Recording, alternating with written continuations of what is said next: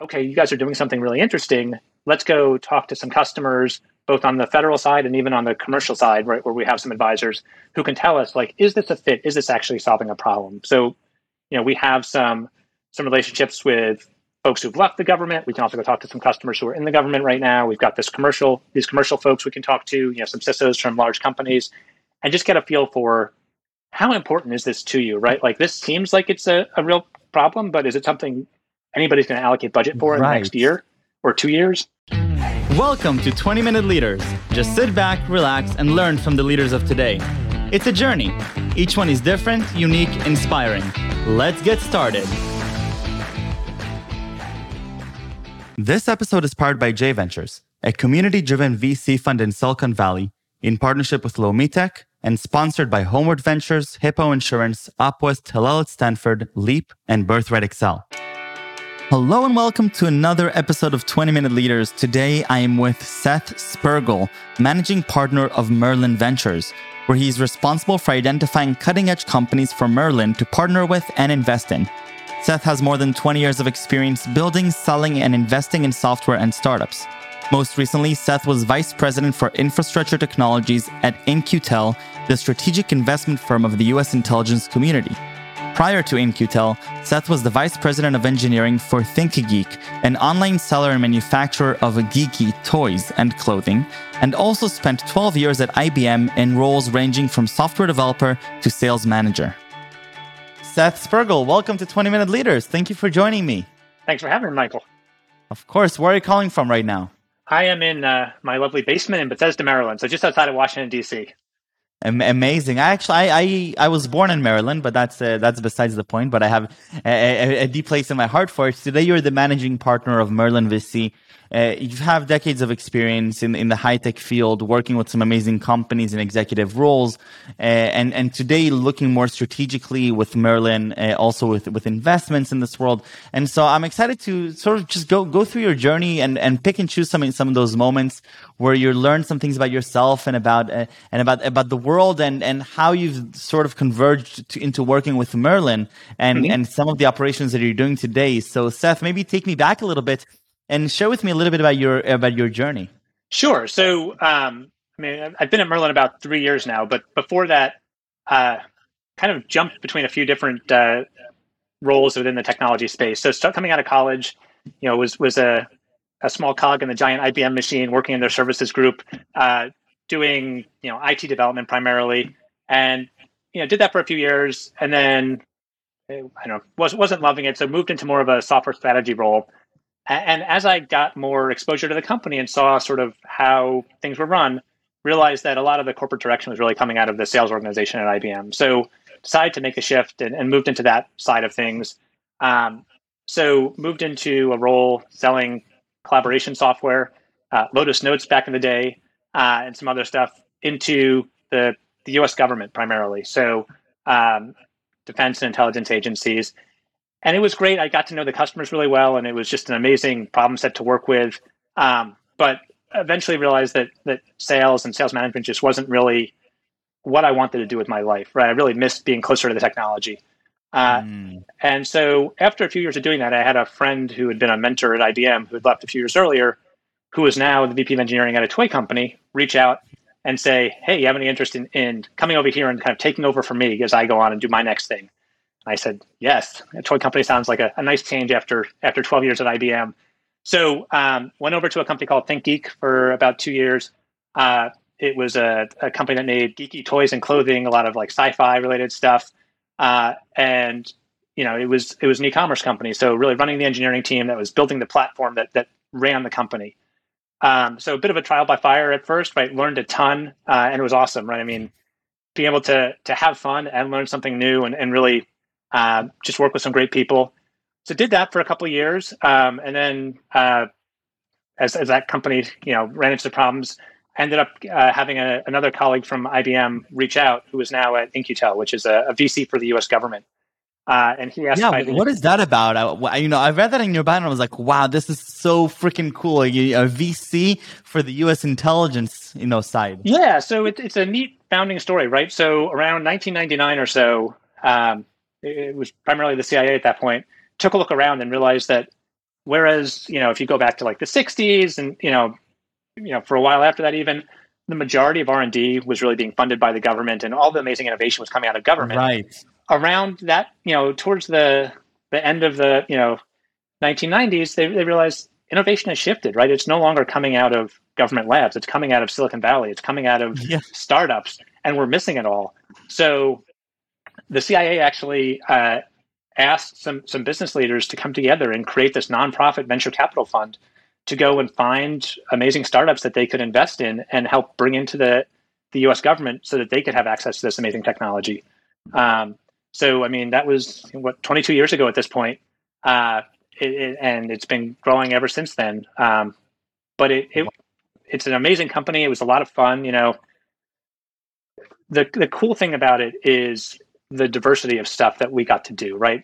Because we would work with so many different agencies and problem sets, right? Just the team I got to be part of was an awesome place to learn, right? Like I had a guy who had a PhD in botany sitting next to me, and another guy who'd founded, battery startups, right? And so I could walk down the hallway and get like PhD level discussions with any of these different topics and learn so much on a day-to-day basis. So that was a great way to really get an introduction to venture capital, and just learn about all the different types of technology out there that were changing the world. Incredible, and obviously, doing that with doing with it in a governmental setting as well, and having the dissonance, and I'm sure that was quite a unique experience. How did you get to Merlin from there? Yeah, so I was there for about 5 years, and like I said, it was amazing, right? But after 5 years, I started to see some of the limits of it, right? The challenge of being at a company that's been around for 20 years is they have a certain way of doing things, right? And you can only change so much. And I there were certain things I really wanted to change, to try, right? Sort of spread my wings and have a little bit more say in the direction of something like that. At the same time, Merlin, which was a company that had been around for 25 years, really focusing on the federal space, had a lot of success working with later stage companies, right? So doing some amazing stuff with like Forescout and CyberArk and Netscope. And they realized, given what we do, it would be amazing if we could find some earlier stage companies that are sort of at the leading edge of technology, but that have a strong complement to the stuff we're already doing. And if we could build up our own VC and find those companies and help bring them into this market and really help change, what the government can do. So, in a lot of ways, kind of similar to what In-Q-Tel does, right? Trying to find these really innovative startups and bringing them into the federal market. For Merlin, right, we're much more focused on the non-IC agencies, which means we can open up a broader aperture, right? We can look a lot more at foreign companies, coming out of Israel and be more successful in actually helping them come into these agencies. So I had a friend that was working at Merlin, and she introduced me to the CEO, and we started talking, and he sort of laid out his vision for what he wanted to do. And for me, after a few conversations, as I started to see what the opportunity was and the resources that we could really leverage to do some amazing things, it was the right time to leave. I'd been thinking about, what do I want to do after In-Q-Tel, and this came up, and this was just a golden opportunity to do something. So how does your day-to-day look like right now? So, so we opened up an office in Israel, actually, in January of this year, which has been amazing, right? It's been great to trying to invest in Israel from the U.S. We found some amazing companies, but it's a whole different ballgame when you actually have somebody on the ground there that is going to these, running to these companies on a day-to-day basis. But I will say that it also makes a lot more time zone challenges when you've got a team in Israel and then, I'm here in the U.S. So typically most of my mornings are spent on the phone with our team in Israel or with companies in Israel, trying to decide, which of these companies are potential fits for us. And then I'd say that most of the afternoon is spent more with the parent company, Merlin Cyber side of things, working with them to understand what are the different types of needs they're seeing across the customer set, right? Are there large programs coming out that have a need for certain types of technologies that maybe we've seen already, or maybe we should be looking for? So it's a nice balance, right? Sort of straddling those two, because on the one hand, I get to see the need, and on the other hand, I get to see the innovation, and I can try to pair those up. And so is it sort of that you're articulating the needs and then finding companies that are suiting those needs, or is it that you're open to discovering new needs through these companies. Because as an investor, I find a lot of times that I'm being presented with an idea for a company, and all of a sudden I'm discovering that there's this whole new problem that I never even knew existed. Yes. I mean, it's certainly some of that too, right? So I think the perfect day is when I'm sitting in a meeting and somebody's talking about this new program coming out of DHS that has a need for threat hunting, and then I happen to hop on a call that day and hear about this amazing new technology, and I can run into the next room and say, you've got to go talk to these guys. But yeah, absolutely. There have been some of those as well. There's a company in our portfolio called Sepio that does some really cool stuff that I had never even thought of as a problem. Like they showed me the first time we met, they showed me a mouse they'd found on a air-gapped network that had a cellular modem inserted into it. So even though the computer sitting on a disconnected network, somebody is remotely hopping into it and controlling it. Wow. And that just, that was one of those where that's obviously a problem that the US government should be concerned about. I don't know if anybody's thinking about it today, but we need to help them think about it, right? So those are the sort of companies that I love. The ones that are, it's not just we're doing something slightly better or slightly cheaper than someone else. It's we're opening up a whole new market space and solving a problem that people haven't even realized yet. And is that usually something that you understand intuitively as you meet them over one or two conversations, or does that require a really deep research and a lot of heavy lifting to come to this conviction that because it's a scary thesis to come and say this company is actually perhaps opening up a whole new vertical for this world? Yeah, no, it is, right, and the benefit of opening up a whole new vertical is it's something that there aren't a lot of other people doing, but it also means it's not something that people have necessarily budgeted for yet or thinking about yet, right? And it's a challenge. So I think there's a balance there, right? And in the case of Sepio, frankly, we invested and we thought we need to go sell this in the U.S. government today, right? And it took us a year to really educate the market and get the company ready, right? And before we could really bring that in. But there's other cases where. But in terms of your question of how did we know that was the right fit? That one was just one. I think I'm probably more sensitive to that because of my background with In-Q-Tel, right? Of knowing the sorts of things. When I hear air-gapped network and attack, that scares the crap out of me.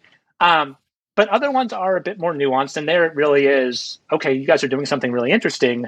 Let's go talk to some customers, both on the federal side and even on the commercial side, right, where we have some advisors who can tell us, is this a fit? Is this actually solving a problem? So, we have some relationships with folks who've left the government. We can also go talk to some customers who are in the government right now. We've got these commercial folks we can talk to, some CISOs from large companies, and just get a feel for how important is this to you, right? This seems like it's a real problem, but is it something anybody's going to allocate budget for in the next year or 2 years? And that's actually one of the things I liked. That's a big difference between In-Q-Tel.